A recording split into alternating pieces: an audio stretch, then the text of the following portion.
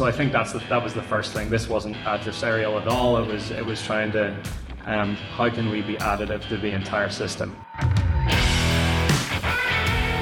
Hello, ladies and gentlemen, boys and girls, cats, dogs, all of you. Hello, welcome to the latest episode of the Bunkered podcast in association with Callaway.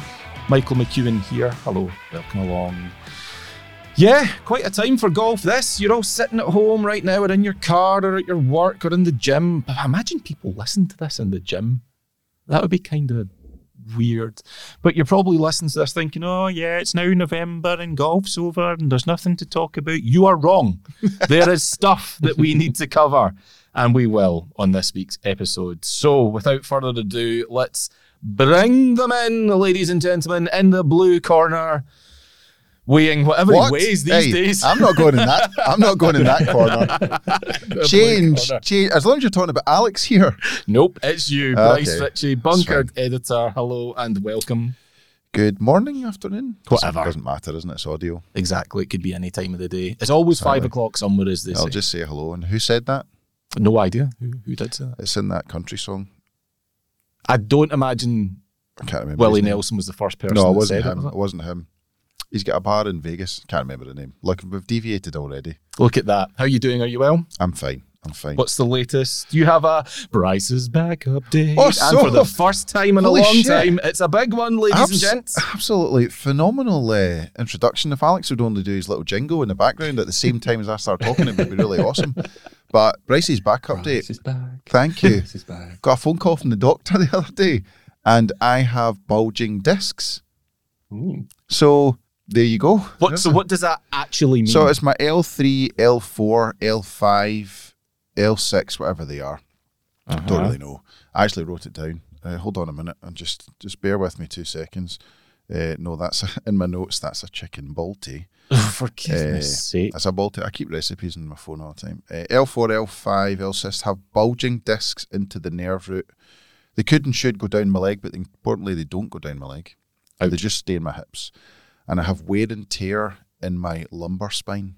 So I've gone from thinking I was just not having strong legs, but I actually have a proper problem, which is both exciting and kind of depressing at the same time. So it has now finally been diagnosed after all these weeks and months and frankly years. So yes. What now? What's the fix? I go and see is it a spinal specialist or something like that? Spinal specialist? Something like that. A spinal tapper. Yes. Oh, hey. We'll bring that lone sneaky voice in a second for more of that great banter. Now we've started. Right, yeah, great banter. So that's it. I go and see somebody, and then there's discussion about surgery. But I don't think surgery. I don't think I'll be doing surgery. I don't really need it, so I can manage my pain. You sound like the Tiger Woods of Bunkered. I wish I was the Tiger Woods of Bunkered. Lunchtime and dinner time would be rather different. Anyhow, let's bring in that cheeky chappy from England, Mr. Alex Perry. Hello, how are you? Hiya. Slipper season, isn't it? Slipper season? Yes. What? Well, all the way through the summer. It's like, you know how you do that thing where you're like, I'm not going to turn the heating on. I don't know what it's like up there, but down here, it's like, I'm not turning the heating on between March and October, especially with, the price of electricity and gas these days. I'm the same with slippers. Like, I'm like, right, I'm not wearing slippers between March and like, that's weird and proper old man stuff. But you get to November, it's chilly, my feet are cold, my slippers are going on. Slipper season. Do you wear a dressing gown?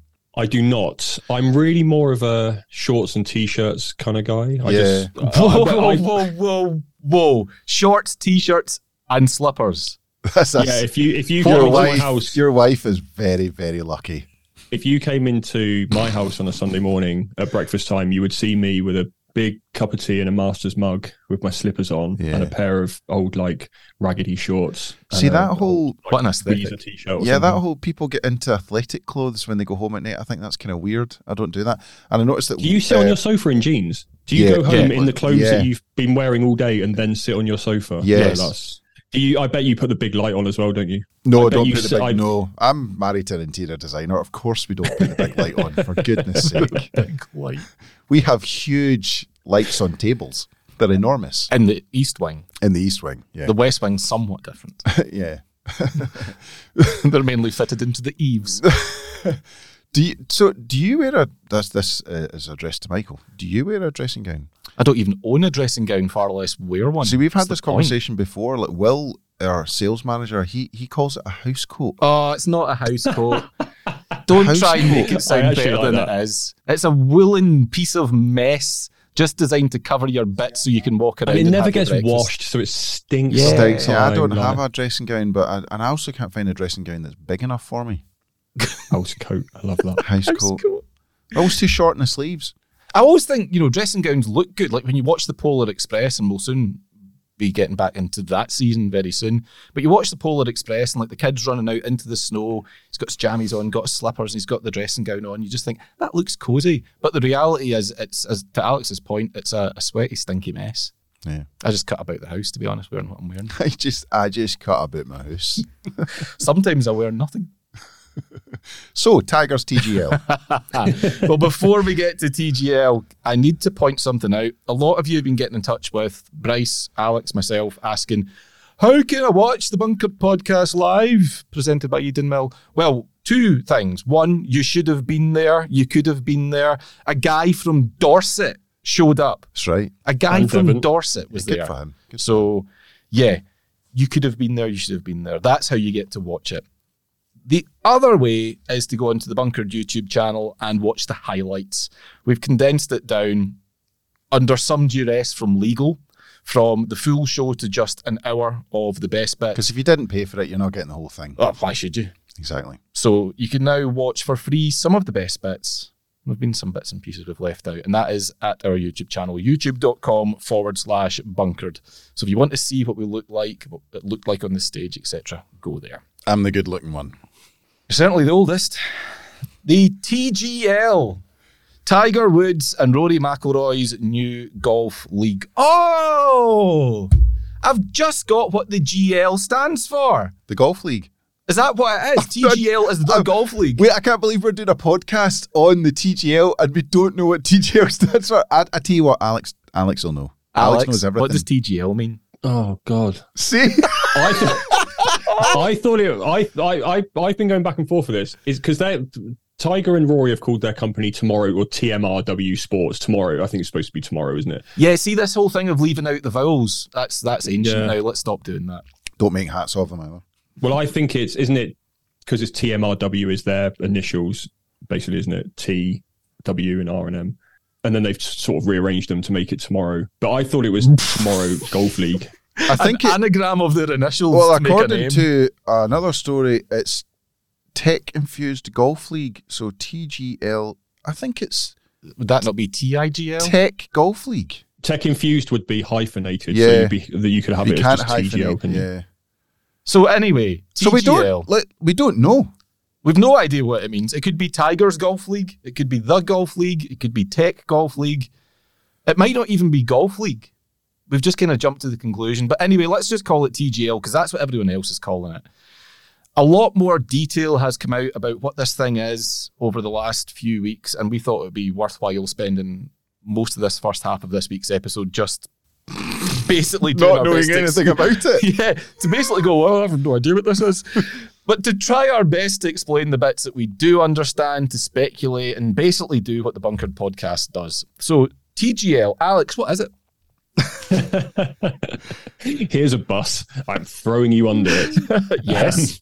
No, to be honest with you, I'm the same as you guys. I sort of knew bits and pieces that were coming out, but I've never actually, until this morning, where I spent a good hour going through it, I'd never actually spent any time actually working out what it is in terms of, on a macro level. So look, I'm going to start with venue. It's going to be in the SoFi Centre in Palm Beach, which is rather handily about 10 miles from Jupiter, which is, of course, where they Strange live. that. There will be... That's an easy commute.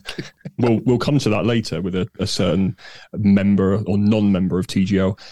It will consist of 6 teams of 4 players. So at the moment we have TGL. They're doing it like how Live Golf do their events, like Live London and stuff like that. So they're doing first TGL. comparison's gone well.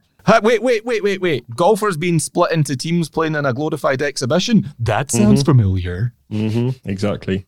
TGL Atlanta, which is owned by the same people that own all the Atlanta sports teams and the PGA Tour Superstores. We've got TGL Boston, which is led by John Henry and Fenway Sports, who we obviously know are behind Liverpool Football Club and Boston Red Sox. We've got Los Angeles. This one's a bit strange. It's just Los Angeles Golf Club. It's not TGL LA, which you would think it would be. But that's led by, well, Serena Williams and Venus Williams are involved in that, among others. Then we've got TGL New York, which is led by the owner of the New York Mets, among others. And then we've got TGL San Francisco, which is led by Steph Curry, the basketball megastar, among others. We don't have a sixth team yet. I think we're going to find out probably in the next couple of weeks. I wonder who that will be. I wonder. So let's TGL talk Canada, eh? TGL Jupiter, I imagine. Well, Adam Hadwin's team.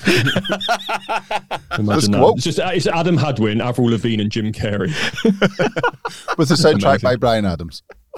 Absolutely. I think it says everything about me that for Canadian pop star, I went to Avril Lavigne instead of Bryan Adams. Very so there we go. Yeah. Or Nickelback. Absolutely. There you go. So each team will play 5 matches in a regular season, which will last 15 weeks, with the top 4 going into semi-finals and the winner of those going into a best of 3 final. Each night, there will be a match between 2 teams going head-to-head. Each of those teams will pick 3 of the 4 members. So basically, one person gets to sit out each game, which I think is quite interesting. So 3 of the 4 will play on any given night. And the matches will be played over 15 holes, including overtime if needed. Now, in terms of what they actually do, so they will be hitting into a screen. So it's simulator golf. Off real grass, though, isn't it? Off real grass, off real sand, off real rough. And then when they get within X amount of yards, I think they said 50, might have been 75, then they turn around and then they play on the tech-infused green, which is built into the SoFi Centre. What's that? Hold on a minute. What's that tech-infused green? So it's a green that's packed with technology. It's got pixels in it. But is that a real grass green as well, or is it like one of these Zen putting greens that it moves and so on? That's what I'm not sure. Because obviously, if you're hitting into a synthetic green, it's going to react very differently to a grass green. So I'm interested to find out what that deal was all about. I'm not sure. I didn't get that far in my research. But the format is going to be, they're calling it modern day match play. Now, I'll tell you what that is. It's 2 sessions. Session 1 is 9 holes of triples. So each of the 3 players on each team will play alternate shot, and you get 1 point for winning the hole. Okay, that's sort of the first hour and a half. And then, so the whole idea of this is that each match lasts 2 hours. And then session 2, half an hour, 45 minutes or so, is 6 holes of single. So each member of team will play 2 holes each. Again, 1 point for winning the hole. If any match is all square through 15, I'm going to say all square rather than tied, because that's definitely what they're going to say. It then goes into overtime. Overtime is a simple, all 6 players involved in the match hit into that green and it's closest to the pin. In terms of scoring, a team win will earn 2 points. A team defeat will earn 0 points, of course. But a team, and this is vital, a team defeat in overtime will earn that team 1 point. I've told you everything I know, so please don't ask any questions. Bryce, did you understand all that? Yeah, I feel... Go on. Why? This is my thing about TGL. I don't want to make an opinion of it until I've seen it. Yeah. Because I feel as though I will... It's got sort of Hero Challenge vibes, where I watched it and I thought it was all right, but once I'd watched one, I wasn't really that bothered to go and watch another. The difference is this isn't sort of C-list celebs. This is big, big stars. So it might be quite good fun to watch Rory and Tiger doing something out of their comfort zone and in a different environment. I am all for that. I just think, why? What is their motivation for doing it? Is it something different? Is it to make money? Is it for the future of the game? Like we all know why Liv started. Well, we know now why Liv started, but there was all sorts of things about players wanting, like was it what Paul Casey said, he wanted more time spent with his family. He played more golf on Liv than he did in the PGA Tour. Mm-hmm. So He travelled to more countries with Liv than he did on his PGA Tour schedule, so that's been proven to be untrue. What's the real reason behind TGL? And if they want to try something new to a new audience, but will a non-golf audience suddenly tune in and watch this and think, that is awesome? So That's I've got a few questions about it. The why is definitely my first question. Like, for what reason? Why are you doing this, Tiger? Why are you doing this, Rory? Other question is, if it is made for TV, unless I've missed it, I've not seen any details about where it's going to be shown. I know it's a Monday night, seemingly prime time in the US production. Tuesday night, I think. Tuesday, is it? While you carry on talking, let me double check that. See, I figured it was Monday because the idea is the Monday. players can then go straight from there. And if it's on a Monday night, it's wiping out all of Europe from watching that, are they not? Is it not too late? Well, where are they showing it? That's my question is, where are they showing it? Surely it's not beyond the wit of like Sky Sports to show it, I guess, like the following day. So you're not going to be able to watch it live necessarily in Europe, but there'll be ways of seeing it, but there's just not enough detail about, right, you're doing it. I don't know why you're doing, but that's fine, you're doing it. Where can I watch it? And if it's on a Monday night, that is travelling day for tour players at events. That is the days that they travel. So if all the dates are set, and is there a full-on schedule about when each? So I've not looked at the schedule. I don't think that's out yet. And so I've not looked at that. So let me just cut in there. So the first two nights of this have been announced, and it's going to be Tuesday the 9th and Tuesday the 16th of January. So that's interesting because Rory's committed to playing the Dubai Invitational, which takes place that same week. Yeah. So how's he going to play in TGL on Tuesday night and then peg it up on Thursday? So is it a Tuesday night? That first one is, Alex is saying, Yes, really? Tuesday the 9th of January. So there's no way that Rory can play in that and Dubai Invitational. So is that why it's like one, you'll sit out one, is he going to sit out one of the, because there's only 3 of the 4 in the team play, so will Rory maybe sit he sits that one out out? that first week, Maybe. Is that also, what it's a bit strange to miss out the first week of your new project, though. Yeah, of your own project as well. I think you have to have Rory or Tiger playing in that first one, don't you? They'd be absolutely batshit not to. But I mean, look, it's been picked up by the likes of ESPN, ABC. So they're all showing it. Okay, interesting. Yeah. So it's on ESPN. So it's not beyond the realms of possibility that Sky Sports or someone like that will pick it up. Is there prize money for it? Well, that's what I was thinking. So I think what's probably happened is that, look, I wonder, you're asking why. I wonder if Tiger and Rory are looking at this as sort of a, what do we do after golf kind of thing? Like, we want something to keep us, like Tiger's got so many projects that he's got his hands in, and Rory's the same. And this is probably something, I mean, when they first spoke about this, I remember Rory, he was almost like a kid, wasn't he? He was like, Tiger Woods is the biggest name in golf. He's like my ultimate hero, and now I get to work with him. He was almost a bit like a child in that sense, almost like a childlike wonder. But no, I think that they're looking at something that they can potentially just build their reputation in the technology sphere, basically.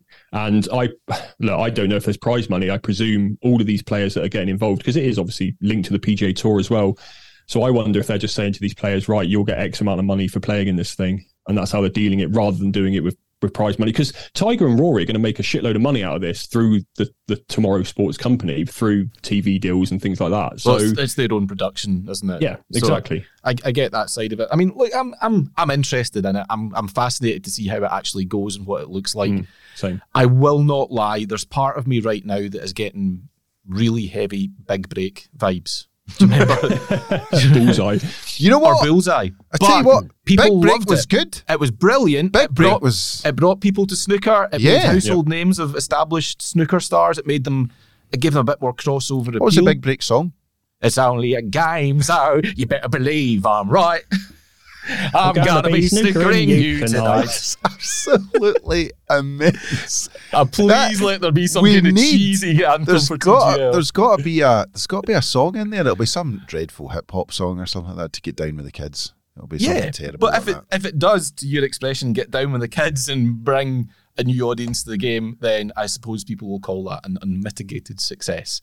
So maybe that's the official why, is to get in front of a new, younger demographic and to introduce them through golf through non-traditional means. We know the sport is big on that right now. Martin Slumbers, the chief executive of the RNA, is big on non-traditional ways of getting people into golf. Look at Golf It. So there's nothing wrong with that. I think it's an interesting idea. As to your point earlier, Bryce, I can't have an opinion on whether it's good or bad because I've not seen it yet. The execution of this idea will be absolutely everything.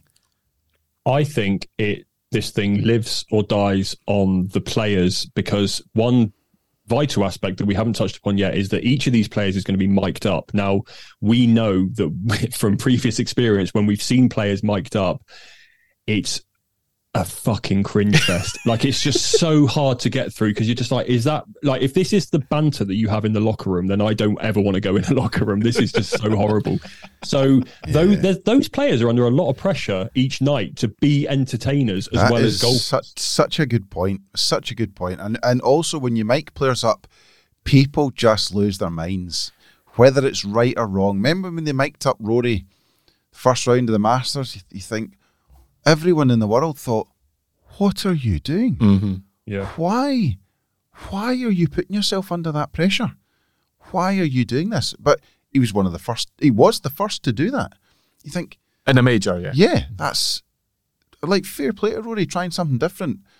But it's fucking wild to do it at the Masters. Genuinely, it's wild. But now it's a really good point, because it's a very, very different environment. We're now expecting a bit of banter. Yep. And there has been times where you've looked at that banter, it's not really been that great. There was, remember the pandemic round of golf with Rory and DJ. Some of it wasn't great. Some of it was okay, but it's hard to do.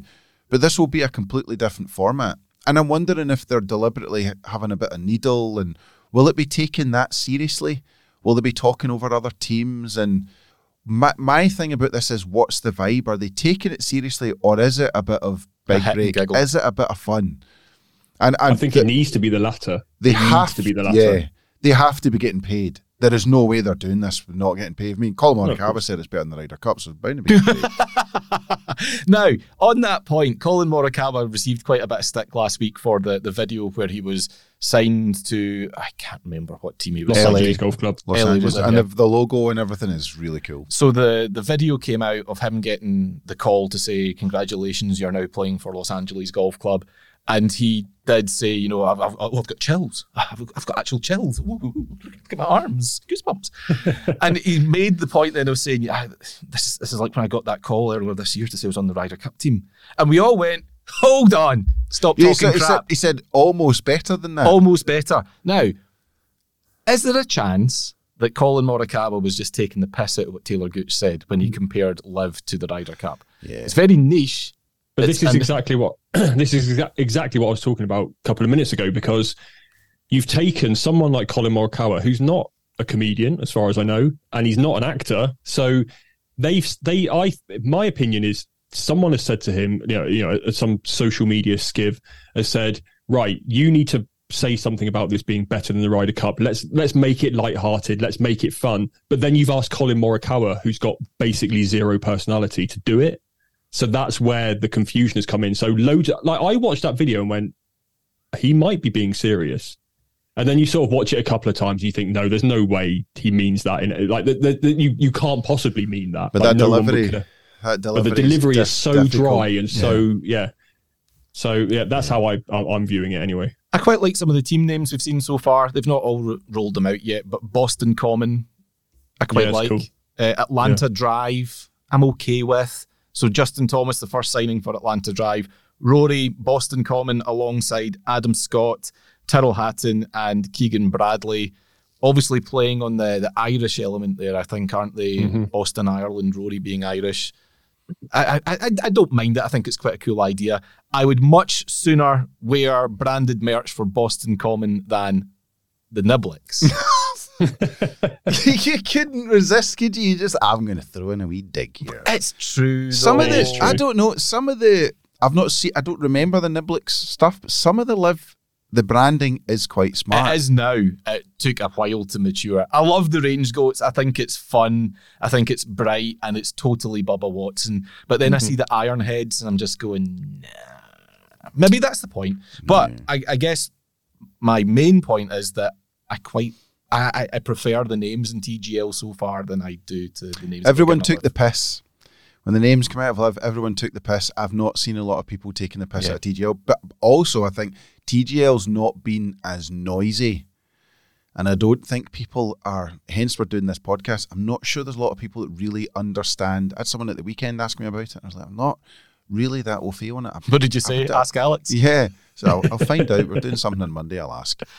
But it's like, but it's not as noisy. No, it's not. It's not as belligerent. It's not as controversial because it's not trying to replace anything, which is the other key part.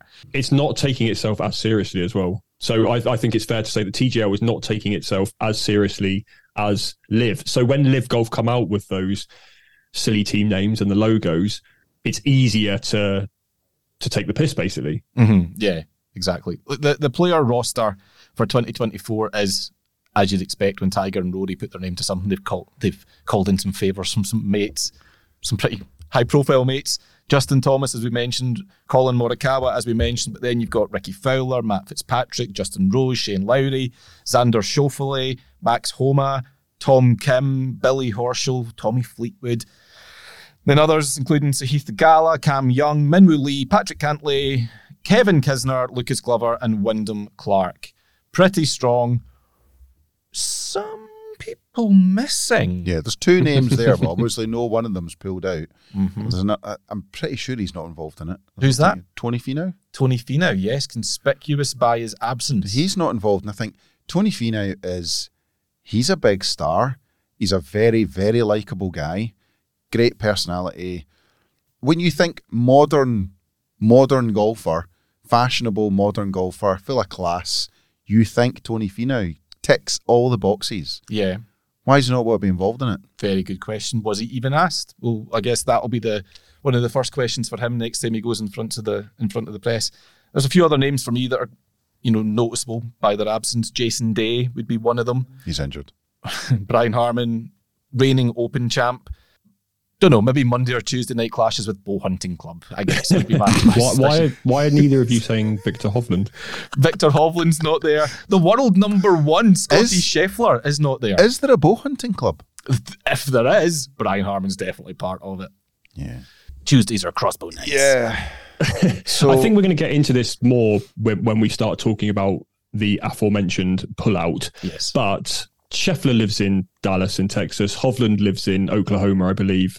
So those are we're saying this thing is Salt Lake City, isn't he? It's exactly it's 10 miles from Jupiter, which is look, I don't know where all of these guys live, but I would wager that 90% of them live in or around Palm Beach. Yeah, no one's jumping in a private jet to fly. But doesn't Tommy Finau lives in Dubai? Tommy Fleetwood. Yeah. Tommy Finau, sorry. Tommy Fleetwood lives in Dubai. What a player he is, by the way. I'm just imagining that player. Tony Finau with hair. My, what? I need to Photoshop that later on just to satisfy my curiosity. But yeah, I think that Tommy Fleetwood also has a place in Florida, I'm sure, as well. So all those names, I think, have proximity to Florida, which you're quite right, others don't. Is it just a geography thing, though, or is it not? Because then it begs the question, are they not taking part because they're joining Live? And that's the noise around Jon Rahm, who was in TGL, signed on the dotted line, evidently, was all set to be unveiled as part of the great team unveilings, and then last week, quite abruptly pulled out, decided, no, I can't commit to this. And that was the word he used, commit. So is it simply a case of logistics, geography? He's obviously got a young family, Jon Rahm, probably would rather be spending his Monday, Tuesday nights at home with them. Or is there other stuff at play? I think it's entirely plausible that a man with a young family, I think is their second child only maybe one, only a few months old maybe. It's not, he doesn't want another 6 or 7, 8 hour round trip added to his schedule. I think that's entirely, like, if you guys said to me, like, I want you to work for Bunkered, but you have to come up and spend 3 days a week in Glasgow, I'd be saying to you, well, that's an 8 hour round trip for me and it's 3 days away from my kids. So, do you want the job or not? It It's your decision. It works. It reminds me of our first conversation when you went, you don't, like, the second thing you said to me was, you don't have to move to Glasgow. I think it's entirely plausible and acceptable that he doesn't want to add that extra travelling and time away from his family to his schedule. I also think it's entirely plausible that a man who is quite well known to be a student of the history of the game, whose only real goal is to leave his legacy on golf, doesn't want to play in, as we called it before, a simulator hit and giggle.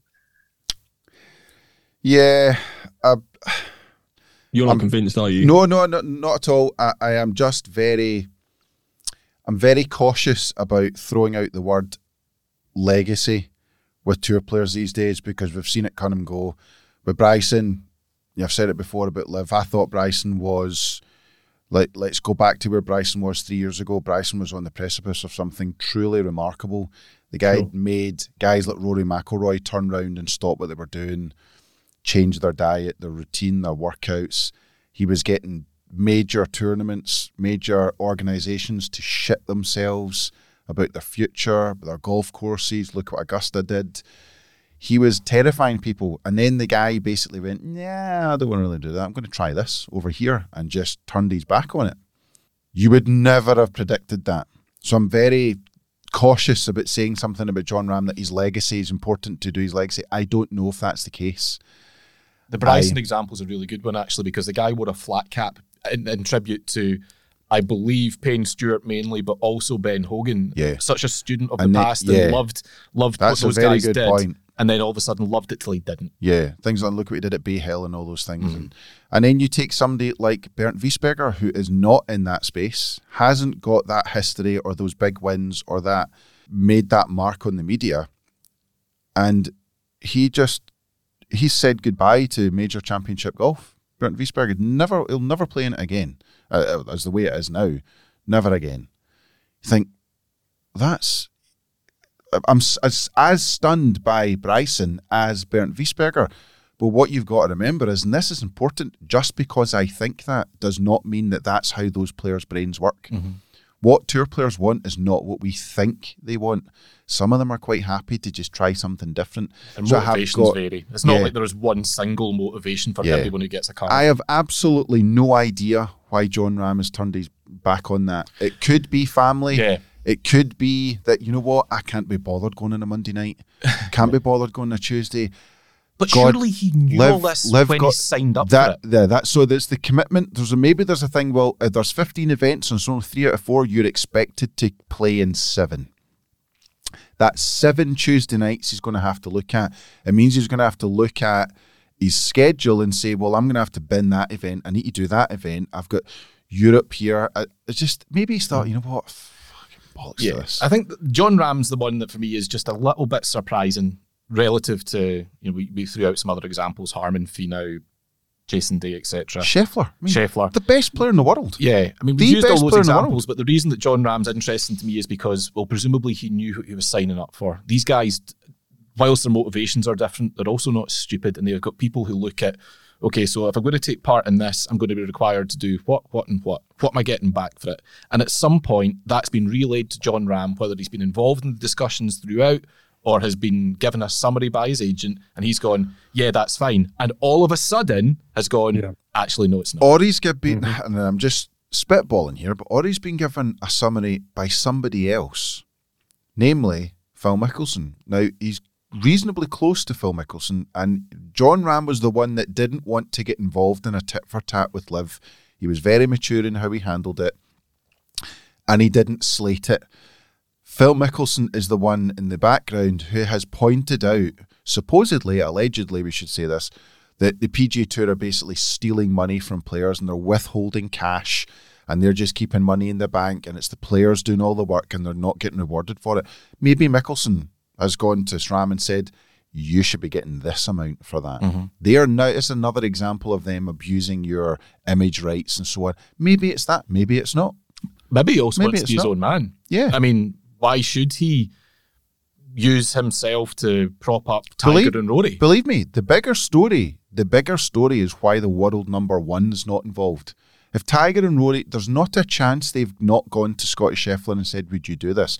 But he doesn't want to do it. He's not involved. Now, he might be. down the line. We're not finished yet. Are we not? It's just kicking off. That's just I guess, Alex, the point there is potentially it is just geography. You know, it's a matter of convenience and where you live. It could also be that Scotty Scheffler could be going, sorry, what? I'm going to be mic'd up. I can't think of anything worse. No thanks. See you later. I can't think of anything worse than having to do 2 hours of banter while I hit shots. Like, that's just not his personality, is it? Yeah. We will see. It's definitely interesting. It's definitely going to be absolutely compelling when we get the chance to watch it. I have to say, the artist renderings, which is all we've got to go on so far, make it look really, really cool. Yeah. The one thing they have over Live is the fact that it's on TV. It's the first thing we said about Live. The problem with Live is that you can dislike shotgun starts, you can dislike 54 holes, but they have some big stars playing in Live. There is some huge names in the world of golf involved in Live, but they're not on TV. Yeah. It's not broadcast. And when you are not broadcast, you do struggle to get that credibility. This is going to be on TV. Indeed it is. So coming in January, stay tuned for more updates, because I'm sure this isn't the last that we've spoken about it. Before we go to the break, Mr. Perry, the new resident quizmaster of the trifecta, or trinity, whatever we are these days, 3-ball. Let's keep it golf. I gather you've got some trivia-based thing for us. I have put a quiz together. Brilliant. At your request. Bring it on. I need to redeem myself after podcast live, which, as I said, you can watch what happened on YouTube. But you really do. I was let down, frankly, by the audience member who was meant to be my teammate. Worse than the whose man name down. you've apparently forgotten. Yep. Mine was called Fraser. I was going to say Fraser, so he must be like Andy or Alan. Mark. I think it was Alan. It was a boring name. It's a forgettable name, so you'll apologies to everyone who's listening who's called Alan. How many professional golfers are called Alan? Like, who's a big professional golfer called Alan? Alan Finau. Proves my point, doesn't it? You're called Alan, you're set up for mediocrity, and that's what Alan produced. Is the head of the PGA in Scotland at the moment not called Alan? Captain? No idea. From Lanark? Alan White? Yeah, you right. Yeah. The highest ranked Alan in the world right now is the world number 677, Alan Wagner of Argentina. There you go. That is phenomenal. Alan Wagner. So if you're Alan, you're never going to be a good golfer. Nah, not hope. There's actually only 2 Alans ranked. So there's Alan de Bont, a Belgian, who is 1,297. And then after that, it's Dallin, Gustin. So I've just searched Alan on the OWGR website. And then it goes to Gustav Salander, Tristan Gallant. So there's actually only 2 Alans ranked in the world of golf. You've got Alex Noren, Alex Fitzpatrick. Sandy Lyle. Nah, I'm not giving you that. Absolutely. You've got Bryce. You've got Bryce Mulder. Bryce Mulder, yeah. Yeah, I can't think of a Michael. Michael Thompson. Michael Weir. Mike Lorenzo Vera. Actually, I could think of more Michaels than I realised. But that wasn't the quiz, was it, Alex? No, that's not the quiz. The quiz was how many Allens do you know? Amazing. Right. As we're nearing the end of the DP World Tour season, I've prepared this little quiz for you. I'm going to ask you each in turn to name a European Tour Order of Merit winner since the turn of the century. So my God. There are 15 players to get. In turn? Yeah, so we'll toss a coin for who goes first, and then you'll take it in turns to name a player. If you're playing at home, perhaps pause the podcast now. Write down your 15 names and then rejoin us and play along. Right. I am going to give you 3 lives each. Okay. A wrong answer loses a life. 3 wrong answers means you're out of the game. If you go out of the game, the other player continues until he either gets all the answers or loses all his lives. The game ends when all correct answers are in. Alex, this is more complicated than TGL. This is more. I've even written that joke on my notes. This is more complicated than TGL. Right. So who's going to go first? So I'll go first. I usually defer, but for once, I'm going to be selfish. I'll go first. Go on then. Colin Montgomery. Colin Montgomery, 2005. Rory McIlroy. 2012, 2014, 2015, 2022. That is really annoying that he's got so many. Justin Rose. Shit. Justin Rose, 2007. Lee Westwood. Lee Westwood, 2000, 2009, 2020. Did you say since the turn of the century? Yeah, so 2000 onwards. Ernie Els. Ernie Els, 2003 and 2004. Absolute bastard. That's a good one. You know what? Retief Goosen. Oh, Great answer. Thank 2001 and 2002. well played. In your face, Michael George Well McEwen. played. Okay. Luke Donald. Luke Donald, 2011. That's phenomenal. I am impressed. How many more do we still have to get, Alex? It feels There like can we've only be rattled through. 2. 1, 2, 3, 4, 5, 6, 7, 8. Oh, Oh, well, Ouch. that's, Not even halfway there, lads. that's a bit strange. Assuming we're not counting the illegal Tiger Woods. No, Tiger Woods was never a member of the European Tour, so he was never an official Yes, Order of I Merit know, that's winner. why I said illegal. Sake. I've got my next one, so anytime you're Christ, ready. Quizmaster. Henrik Stenson. Great shout, that. A lovely answer. 2013 and 2016. Thank you. John Ram. John Rahm, 2019. I've even mixed up how I'm pronouncing the years. Go on, Bryce. 6 to go. How long do we get? I should put the countdown music on, shouldn't I? I actually don't think this is a wee bit out there. Sergio Garcia. I don't think he did. I'm running out of names. Incorrect. Yeah. Really? One life lost, Yeah. Bryce. Wow. So no Sergio. I am going to go for... no, I'm not. That's absolute insanity, Michael. This is to take a 2-point lead. Oh, Michael, come on. Think. Here we go. I think I'm done. Darren Clark. Incorrect. Life lost. I'll tell you what about Francesco Molinari? Ooh. Francesco Molinari, 2018. Yes! Oh, well played. Thank you. Well played indeed. Oh, okay. That ties the scores at 5 each. Would you like me to give you the years of the remaining ones? Actually, Would that- yeah, would you? Right. 2006, 2008, Yep. 2010, I've got it. 2017, and 2021. Yeah, see, it's funny. You just said 2021, and there was a guy that I paused on and went, no, that cannot possibly be right. But I now think I've I'm got going to it. play the card. Colin Morikawa. Colin Morikawa, 2020. Yes! It's a good one. Come on! It's a good one. So 6, 7, 8, 10, and 17 to go. Is it Louis Oosthuizen? Incorrect. Shite. Another life lost. Bryce, you have 1 life remaining. Oh, I hate myself. I absolutely hate myself for this, but I have a hunch. Angel Cabrera. Incorrect. 2 lives lost. You both have 1 life remaining. This is tense. I am tense. 2 of the remaining 4 are major champions. 2 of them are not. I'm torn between 2 players. One of them's a major champion and one of them's not. Can I get a clue? No, Who's next? It's Is it you. Yeah. me? Yes, he's a major champion. Yeah, that's your clue. I want another clue though.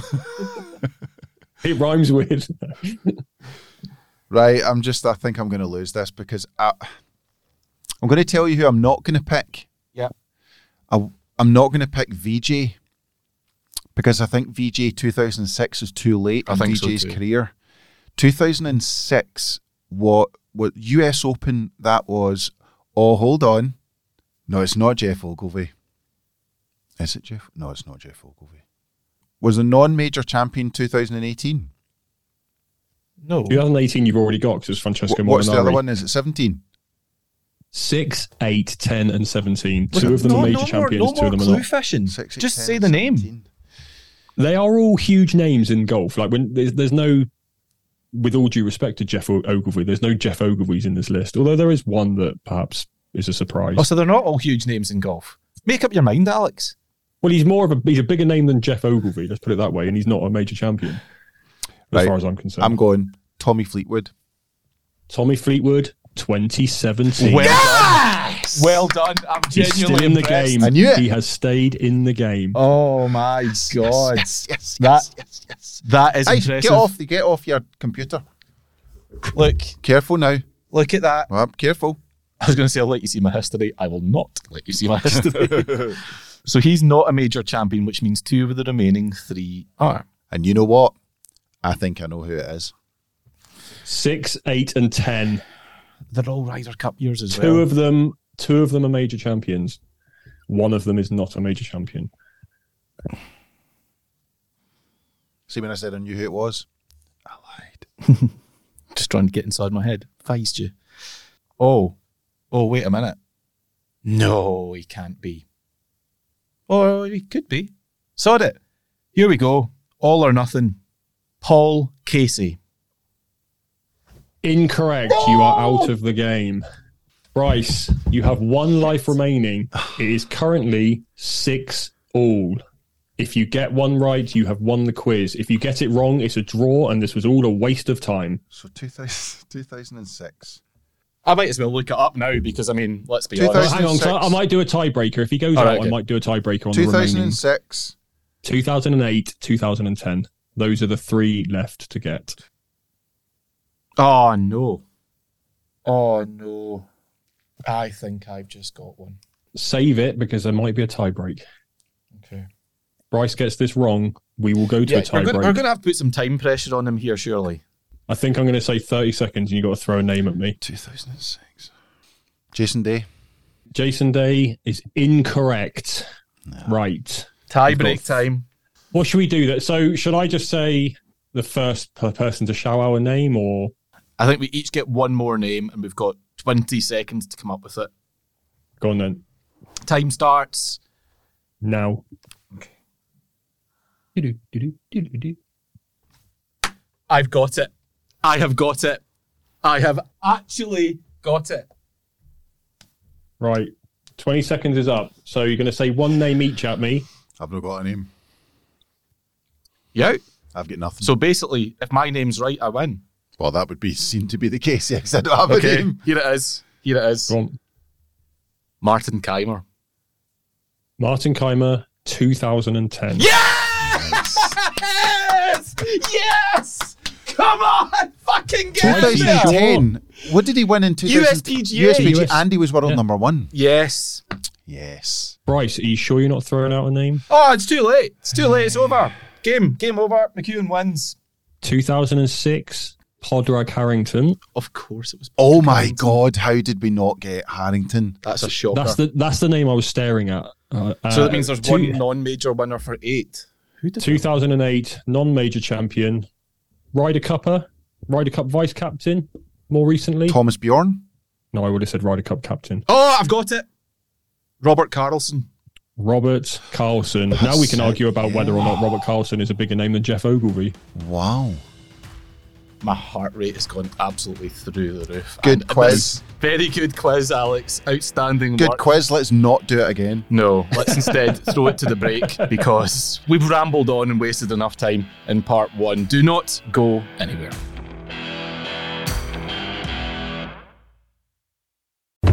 All golfers can agree, hitting it far feels great. But does it feel great? A first in forging has created irons that have never felt better. Paradigm was precisely constructed with the first ever AI-designed forged 455 face cup and an all-new speed frame to enhance speed and feel, earning 15 out of 15 stars from the Golf Digest Hot List. This is the new Paradigm in performance from Callaway. Welcome back, part 2 of this week's Bunkered podcast in association with Callaway. Michael, Bryson, Alex here. I'm not kidding. My heart rate is still absolutely through the roof after that quiz. That was tense, Alex. That was tense. But a great quiz nonetheless. Look, a few things we want to talk about in this part, so no bullshit, let's crack on. PGA Tour. The PGA Tour, very interesting move by them, Bryce. They are allowing their members to play in Live Golf's promotions event next month. So basically, this is qualifying school for Live Golf. The PGA Tour has said if any of its members want to go and take part in that, then they won't face any sanctions even. Off you go. Good luck. All the very best. Your thoughts on that move? Because in the context of what's going on in the golf world, seems a bit strange. Yeah, but I think it's because they don't see it as an unauthorized event. It's not technically a live event. Mm-hmm. So it would make sense to play nice when you're in the background working on a framework. And let's be honest, it doesn't make much sense for them to say, nope, not playing in that. When you're working in the background, when your major guys at the top are trying to thrash out a deal, why would you be awkward? Yeah. The funny thing for me is that, so it's okay to go and play in the promotions event, and there's 3 places up for grabs. The top 3 get a full exemption into the Live Golf League next year. If they want it. If they want it. Yeah. If they qualify, get one of the top 3 places, and they get a Live card, presumably they're not allowed to play in Live events, or alternatively, they'll be banned from the PGA Tour. So the Tour is essentially saying, go and play in this, no worries at all. Brilliant. Thanks very much, Mr. Monaghan. I just got my card. Is it okay to go and play in Live Adelaide? Absolutely not. No, it's not. It seems a bit weird, that part. Yeah, but that's the way things are right now. I think it's, if they didn't allow them to do it, I think it would cause a bigger storm, because they are working in the background. They said, yeah, actually, you're not playing in that, because they've already said that. But it's not actually a Live event. Mm-hmm. It's the opportunity to play Live Golf. So, and I wonder if they're doing it to say, I wonder how many people are interested in that. I wonder how many guys would go, let's just gauge how many guys and who they are want to go and play that. Because if they've got guys that, let's say, pick a guy who's not in Live but is maybe skirting around. Lucas Glover. Yeah. Let's say he goes and plays in that. He's clearly interested in Live Golf. So the PGA Tour now know that guy is interested in Live Golf. Let's not pick him for President's Cup. So are they doing this to weed out who's loyal and who's not? It's a good way. It's like anti-spying. But I do think there's a bit of that in the background. But also that, like, it does obviously goes to show that, like, that there's a whole conversation at the framework and whether we're getting anywhere, but it doesn't look as though they're going to meet all those times. I just think they've decided let's not kick a hornet's nest. Absolutely. Is it really any different to when European Tour players go and try and make it on the PGA Tour? Not really, no. I mean, I'm not saying that. I'm not saying yes and no. I think I'm not saying Live is a step up from the PGA Tour. Absolutely, before people start writing to me with all kinds of hatred. Yeah, no, I think it's the same but different, because no one has ever been banned for playing on the opposite tour. It's kind of an unprecedented set of circumstances we're dealing with, isn't it? So, yeah. I think the other thing that's interesting about it is that there's prize money up for grabs at it. I think the winner's walking away with, $1.5 million. So the tour probably doesn't want to frustrate some of its members at a time that it's trying, or certainly Jay Monaghan will be trying to keep them on side and certainly in some cases get some back on side. Doesn't want to take away the opportunity to make some money. If they qualify... Sorry, just on that, the purse is 1.5 million. The winner takes home 200,000. Ah, right, okay. So if the even so, if you win, of course, your point still stands. Is there 3 spots up for grabs? Is that right? 3, yeah. Do they just form their own team and call them the promotions team? So, as best I understand it, the 3 players that get promoted to the Live Golf League or basically get a tour card, they then go into the free agency cloud along with lots of other players, because the teams that are set this year are going to break up. The guys that were finishing, I think I'm right in saying it's 26 and above on Live Golf, with the exception of the bottom 4, go into free agency, so they can be drafted by any team. The top players stay within their teams. Also, the captains stay within their teams, but there'll be that element of trades and drafts and all that sort of shit. Those 3 that go up will go into that mixture. So let's say, hypothetically, a Lucas Glover style player qualifies for Live, takes the card, could very well be playing for the 4 Aces next season, the way it's designed. So who have the 4 Aces dropped? Nobody yet officially, but I would need to look at the standings to see if any of their players are outside the top 26. If they are, then they can be thrown into this free agency setup. So it stands to reason that a Peter Uline or a Pat Perez, for example, could be replaced in the 4 Aces, either through a trade or through free agency. So give Pat a break. What's wrong with Pat Perez really needs a break, doesn't he? Why are you always picking on him? Guy's trying his heart out there. I don't know. I think it's just his personality. Yeah, could be that. Alex, your thoughts on the promotions event? Because it's now just a month away, taking place in Abu Dhabi, which is quite interesting. What do you make of it? Are you excited by it? Are you completely nonplussed by it? Are you not interested in it? No, I'm intrigued by it the same way I'm intrigued by TGL, the same way I was intrigued by Live when that started, or the World Golf Championships or the President's Cup. I'm not old enough to remember the start of the Ryder Cup, but anything like this that comes into the game, for me, I'm always going to have some element of intrigue and want to find out what's going on. Now, that might mean like Live Golf, where I watch it for a few weeks and I just think, you know what, this perhaps isn't for me. And obviously there are loads of overriding factors in that.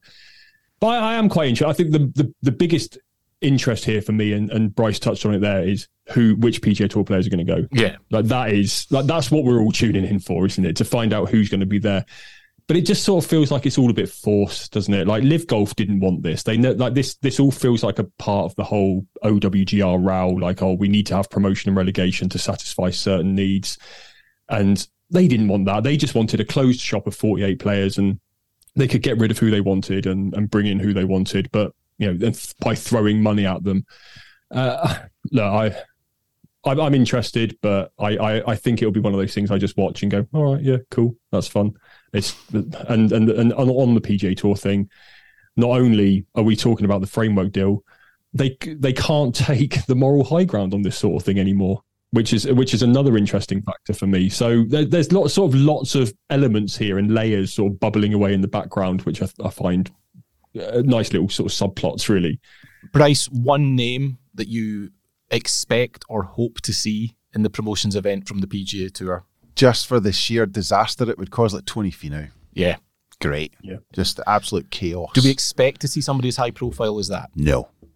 I don't think so. I think Alex is bang on. This does look like it's in its attempt to get round Peter Dawson's, you have to do this in order to get world ranking points. For me, it's still not enough. Mm-hmm. Yeah, if you want world ranking points, you want to be treated like the rest of the tours and go along the roadmap for world ranking points. You have to behave like that. Yeah. At the end of the season, if you don't have these amount of guys come out every week, it's just, this looks like a really, really small attempt to try and get world ranking points at the back end. And to me, it's not enough, and they will not be fooled by it. No, perhaps not. Surely if Tony Finau wants to go and play Live Golf, he'll just get signed up. Of course, the same with John Rahm, the same with Victor Hovland, other names, Jordan Spieth, other names that have been linked but have never gone. So I just think that if they're, and Spieth's another player that's not involved in TGL that we didn't talk about earlier. But I just think these guys, if they want to play Live, they play Live. They don't need to go to this promotions event. The PGA Tour players that go to the promotions event are going to be players that have either just lost their tour cards or are sort of on the periphery. Harry Higgs, Grayson Murray, guys of that stature. Exactly. Grayson Murray is a Live player. He's just a Live player. He may well be soon enough. My word. Michael Block.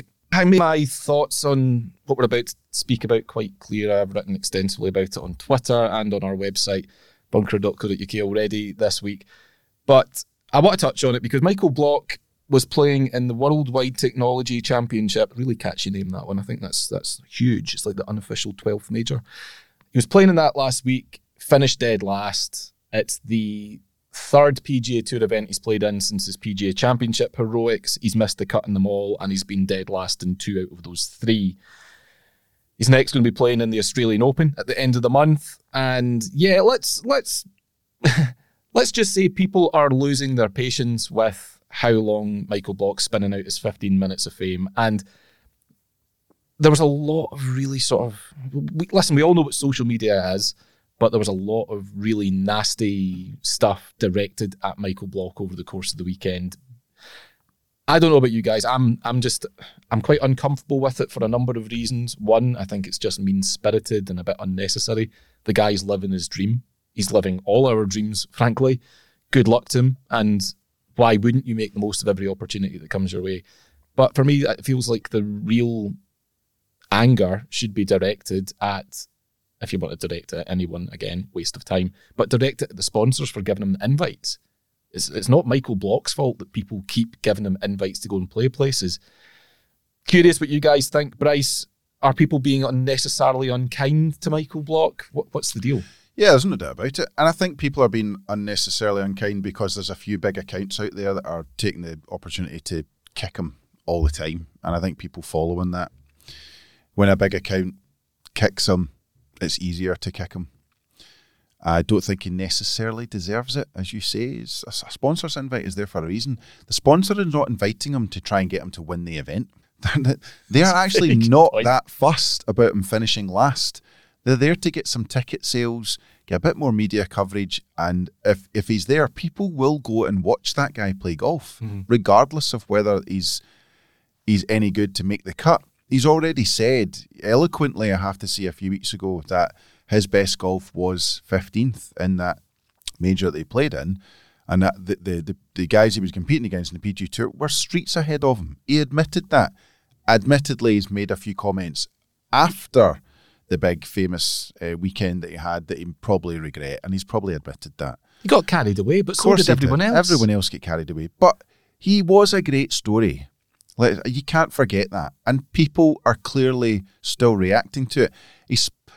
Tournaments are not going to bring in sponsor invites if they don't get some sort of return. They know what they're getting. However, he's taken a lot more heat than someone like John Daly has. So true. John Daly has taken sponsor invites and withdrew.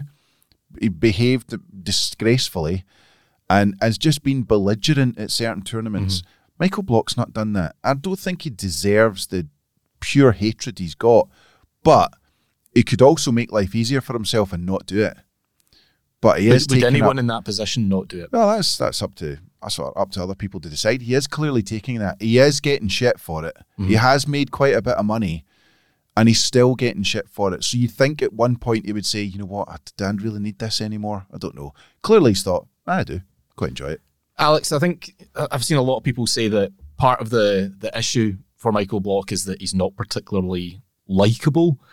And I kind of get where people are coming from when they say that, because of some of the stuff that he said, and that all of his behaviour, I guess, is open to interpretation. There are some that, to present the other side of the argument, felt that his behaviour at the PGA was even a bit disingenuous, where he's like, Rory, did that go in when he had the hole-in-one? Yeah. They thought he was playing up to the cameras a little bit, but listen, he's not exactly the first sportsman to have his likability questioned, but it's all a bit out of proportion, is it not? I don't really know how I feel about him, because I watched him at that PGA Championship and I was thinking, you're coming across a bit arrogant maybe, and maybe not coming across as well as he should have done. But then also, you know, you've met him, you've spoken to him, and you told me what a stand-up guy he was. So it's, for me, unless I've met someone in person, I'm never going to cast an opinion on someone based on how I've seen them on TV. Otherwise, I just dislike everyone, basically.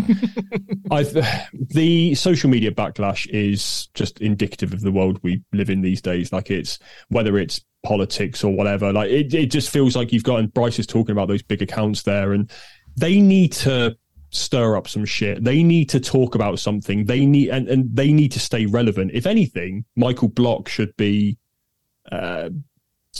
perhaps happy that they're talking about him, even if it is negative, because he's sort of thinking, well, okay, I'm relevant.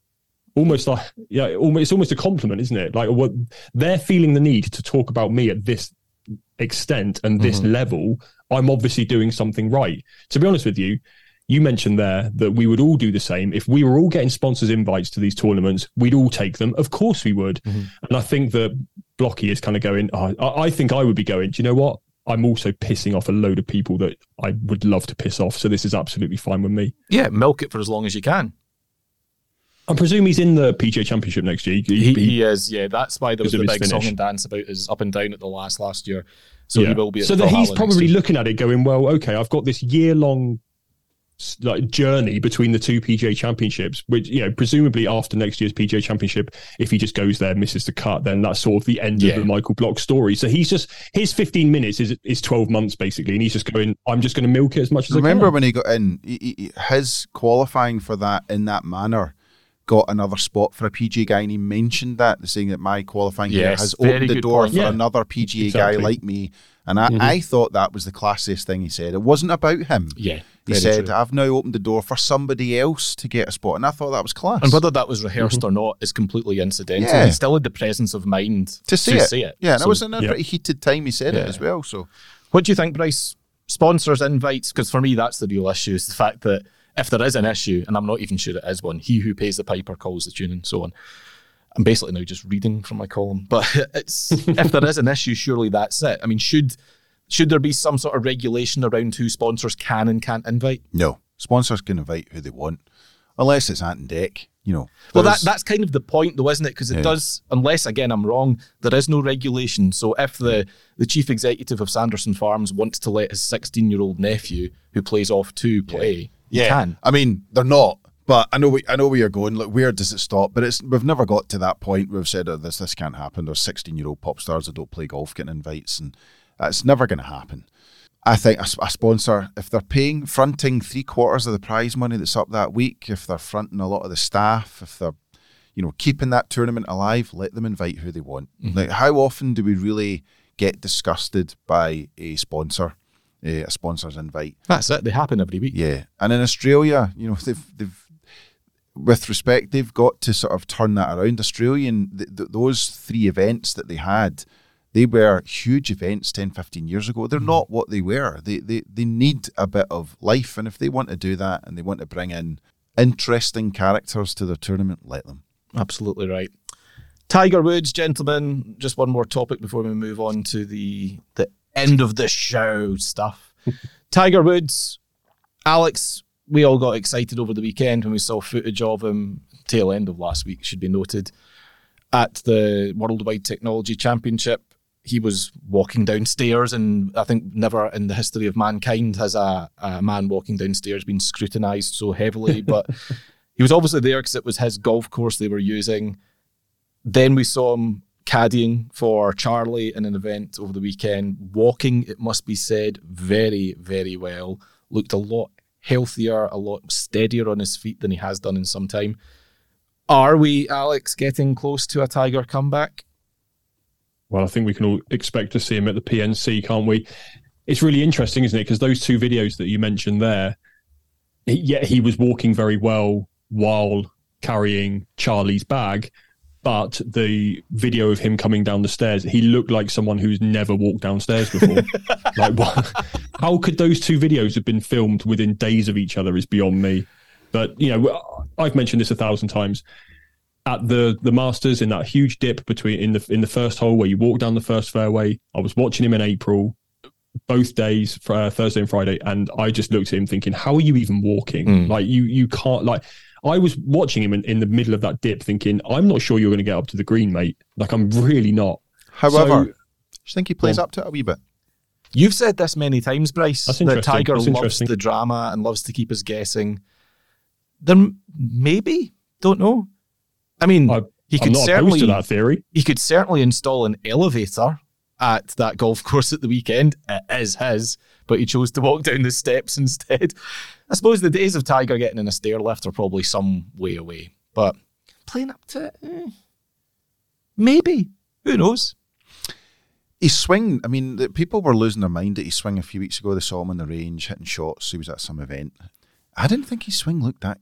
I don't think he was hitting iron shots, and I don't think he was turning through the ball particularly well, not like he used to. Obviously, he's not going to because he is the bionic man. Yeah, his body has been through some serious trauma. Yeah. So he's not going to swing it the way he was, and there's talk at the weekend that's now come out that he's going to be playing Champions Tour golf, and that's what he's looking at. And I don't know. He clearly is going to come back because he's talking about the future. He's going to be playing on another tour in a couple of years. So, well, it certainly sounds like it. So we are going to see him soon. We are just eternally obsessed about whether he's going to be any good. And I think that obviously we're going to do something in the future on this. We'll talk about it. But at the moment, it's just, I just want to see him back for the fact that it will be great to have Tiger Woods in a field. That's it. What he's going to do when he turns up and plays, no one has a clue. I don't even think he does. No, exactly. It's more hit and hope these days, I think, a little bit. But no, I agree. I think, Alex, to your point, yes, I think we'll see him at the PNC. There is still one place left at the Hero World Challenge. To your point, Bryce, him loving the drama. Of course, he would announce 17 of the 18 names and make us all go, ooh, who's that one place for? Yeah, it's for him. But I'm not totally convinced he'll play there. I expect to see him PNC and then not again until the Masters, would be my thinking. Right then, Podder of Merit. Steve the ref's becoming a pain in my ass because he keeps pointing out the mistakes I'm making with the scoring. It's difficult now. There's 3 people to keep track of. It's not really that straightforward. So anyway, Steve, don't think I didn't notice that you messaged Bryce and not me, just grassing on me. Oh. Have you recorded the pod for this week yet? Steve asked. If not, scoring is a bit of a strange one this week. So he's talking about the Qatar Masters, where Bryce, you chose Pablo Larrazabal, finished in a tie for 16th. I chose Ewan Ferguson, finished in a tie for 16th. And Alex, you chose Torbjorn Olesen, who was in a tie for 9th. 2 points clearly for you there. But Bryce and I had guys who are level pegging.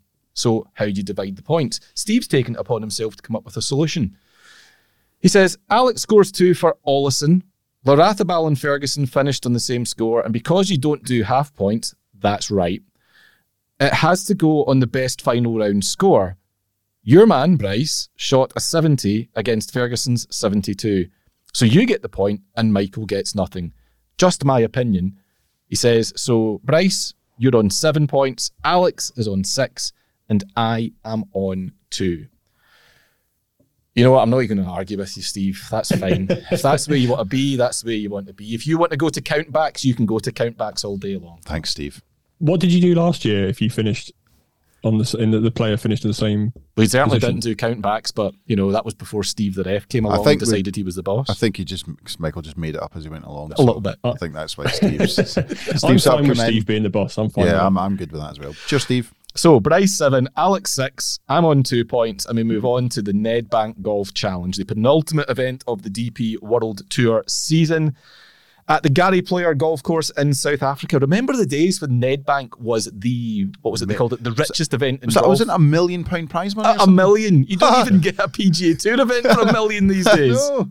Anyway, it was previously known as the $1 Million Challenge. It's now known as the Nedbank. They call it Africa's Major. I would counter that and say surely the South African Open is Africa's Major, but whatever. Alex, the honour is yours, courtesy of Mr. Olesen's performance in Qatar. So who are you going for at Nedbank and why? I'm going to take last season's runner-up in this tournament, who has also won the BMW PGA and finished tied second at the Dunhill in recent weeks, Mr. Ryan Fox. Good shout. Yeah.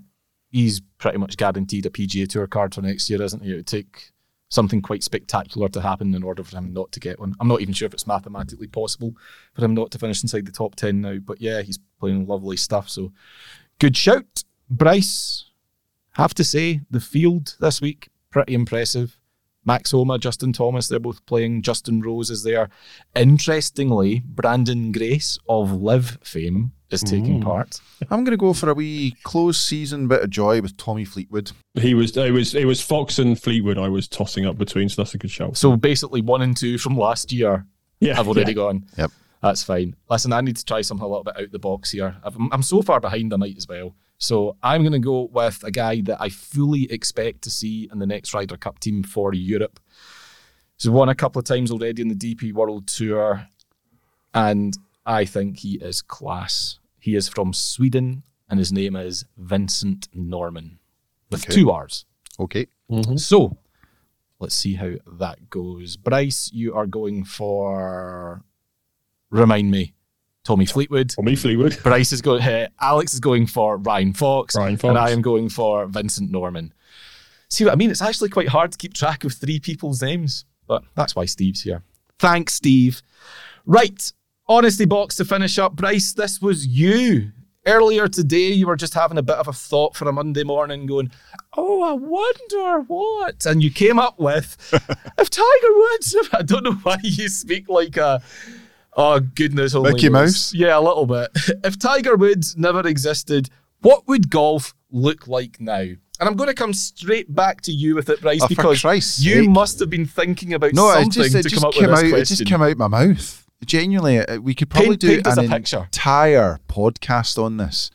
But considering he got on the cover of GQ, golfers really weren't on men's lifestyle magazines. He was interviewed by Jay Leno.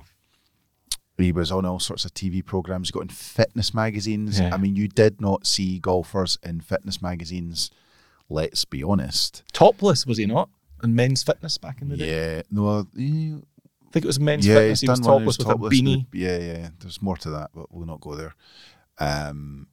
And he got players in the gym. He got them making more money.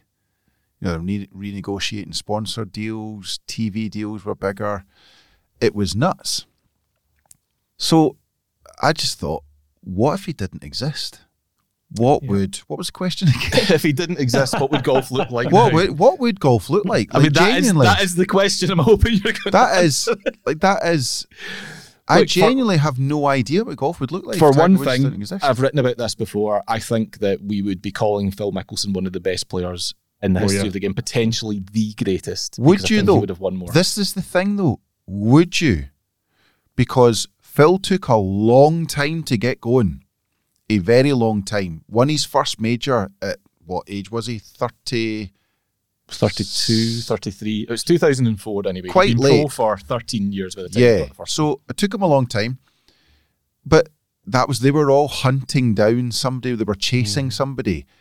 See, before like 1995, 96, there wasn't one player that people were hunting down. Yes, Nick Faldo was a phenomenal golfer. I'm not sure players were hunting. They all existed in their own little packs. So golf was completely different. So you think Tiger was good for Phil in the sense that he gave Phil a reason to play better? Yes. Try harder. Without Tiger, Phil might never have had a thing to try for. Yeah, they did. It was completely different. All young players today were all grew up on Tiger Woods. Yeah. They didn't grow up on, I think English golfers are different, or British golfers. We all grew up watching Nick Faldo and knew how amazing he was, and we did strive for that, and I get all that. And I remember all the press in the early 90s was about David Ledbetter and Faldo this, Faldo that. I was talked about a lot. I'm not sure people treated him this well. I know people didn't treat Faldo the way they treated Tiger, where they completely changed. No, he didn't transcend the game. Whereas Tiger did. So I think they'd be fatter. Yes. I think that's the point we're getting at, is that there'd be a lot of James Corden lookalike PGA Tour pros cutting about with baggy trousers. Would they be playing in $10 million events? No. Would the Nedbank Challenge still be $1 million event, one of the biggest tournaments we play for? Yes. So it's a huge... It genuinely could do a whole podcast on it. It's mind-blowing what he did for the sport. Alex, so if he hadn't existed... You probably... you spend a lot of time in the car and on the train. You probably spend more time thinking about questions like this than the rest of us. Why are we here? Why does the sun come up? What are you seeing? Well, I've got my quiz for the next podcast. Is that who the runner-up finishes to Tiger Woods in the majors? That would be a good one, wouldn't it? Tom Kite. Well, I think we definitely need to look through that list, don't we? And I know it's sort of you're bastardizing it somewhat, but I think that's actually quite interesting. Like, who would any of these players actually be major champions? Chris DeMarco is a really good example. I think finished runner-up a couple of times. Would he be a major champion if Tiger Woods didn't exist? I think Ernie Els finished runner-up to Tiger in the majors, I think 6 times, or 6 tournaments. That there was a spell between a certain... I tweeted about it. There was a spell between a certain amount of time where he finished runner-up to Tiger so many times. You take a player like Ernie Els, obviously a phenomenal player, one of the best to have ever picked up a golf club, and you sort of go... I think he's one player who you could go, he would have won more majors if Tiger Woods didn't exist. But then I look at other players and think, well... Like Chris DeMarco was a really good player, so it sounds unnecessarily mean to use him as an example. But there are players out there who perhaps wouldn't have been anywhere near as good as they were had Tiger Woods not existed. Yes, the incentive is huge. Like, look at Vijay Singh. What Vijay did at his peak, he did during Tiger years. Vijay was world number 1, going toe-to-toe with Tiger, fighting Tiger. And then Tiger just came in and took everything. I mean, literally everything from Vijay.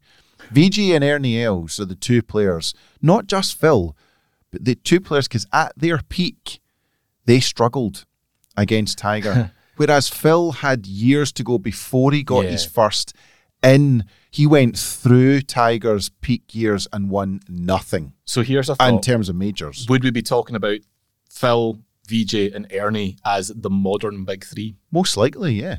That's a weird thought, isn't it? Yeah. But we wouldn't be talking about them because we wouldn't be doing this probably if it wasn't No. for Tiger Woods. The question being, if Tiger had ever existed, what would golf look like now? There wouldn't be as many people interested, so there probably wouldn't be a place for brands such as us to exist, to do podcasts, to write magazines. This is the I thing. would probably be working. What would you do if you weren't a golf journalist? Rugby. You'd be at Rugby World. You would. Maybe. And you'd be excellent at it.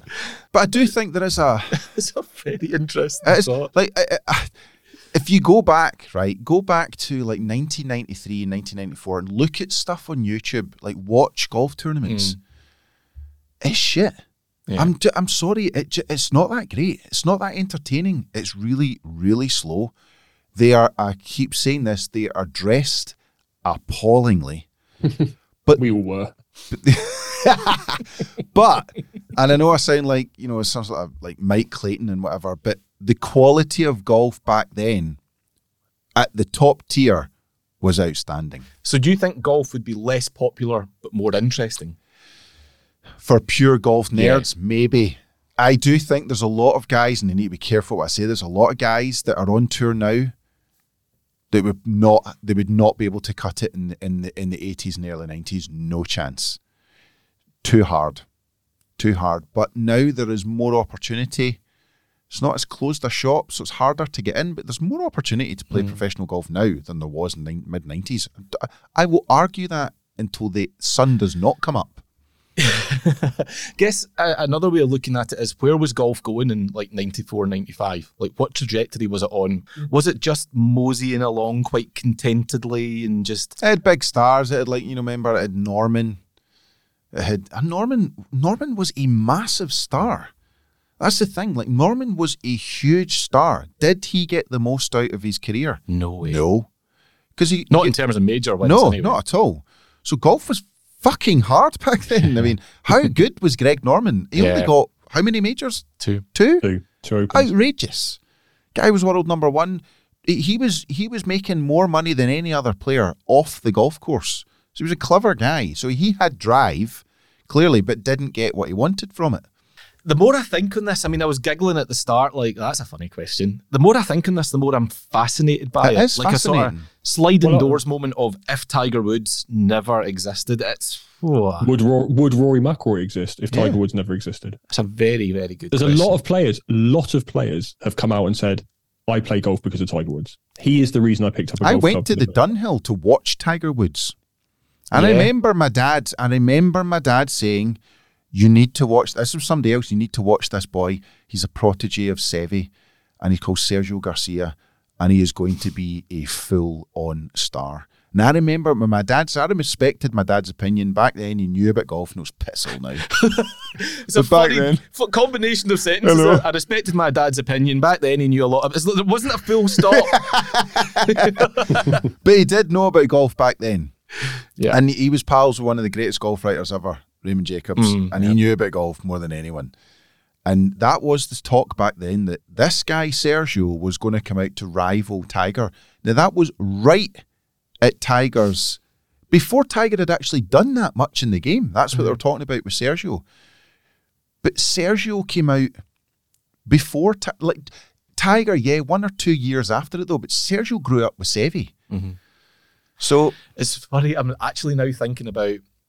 So imagine you're a kid in the mid-90s looking to turn pro, and you're looking at your blueprint, and you're in the States, right? And in Europe, totally different. We had the stars at that time: Woozy, Seve, Faldo, to an extent, Norman. We're going to claim him as one of our own. Sandy Lyle, Jose Maria, Bernard Langer. We had the stars. If you're a young American growing up, and this is probably going to make Tiger's achievements even more impressive when you hear this. Imagine what happened to the young guy who was growing up dreaming about being the next Lee Janzen. Where is he now? He's not on tour. That's what we talked about with the Ryder Cup. They don't have that. So true. They genuinely don't have iconic names. The one guy they do have, but he didn't have a big enough link, and he died early, was Payne Stewart. They all look at Payne Stewart and they give out the Payne Stewart Award, and it's huge. but he's just not linked with the Ryder Cup in the same way that Seve was. It's so true. How many kids in the mid-90s were going to school and saying they wanted to grow up to be the next Davis Love or Corey Pavin? I want to be the next Mark McCumber. Corey Pavin. Where is that kid now? I know. Fascinating. Listen, we will do a whole podcast on it. We'll actually do research. We should. Anyway, for now, Alex, you can actually go and have a bit more of a think about this on the train, because you're going to catch one to come up to Glasgow. So ponder that one, if you will. The next time we speak, we will be in the same room. That is exciting. Scary thought. Please dress for the occasion. No, the listeners don't care. Alex, thank you for your time. Much appreciated as always, Bryce. Always fun. Thank you. Pleasure. Much appreciated. Thank you to Callaway for their continued ongoing support, and to you for listening. We will be back again this time next week. Until then, bye-bye for now.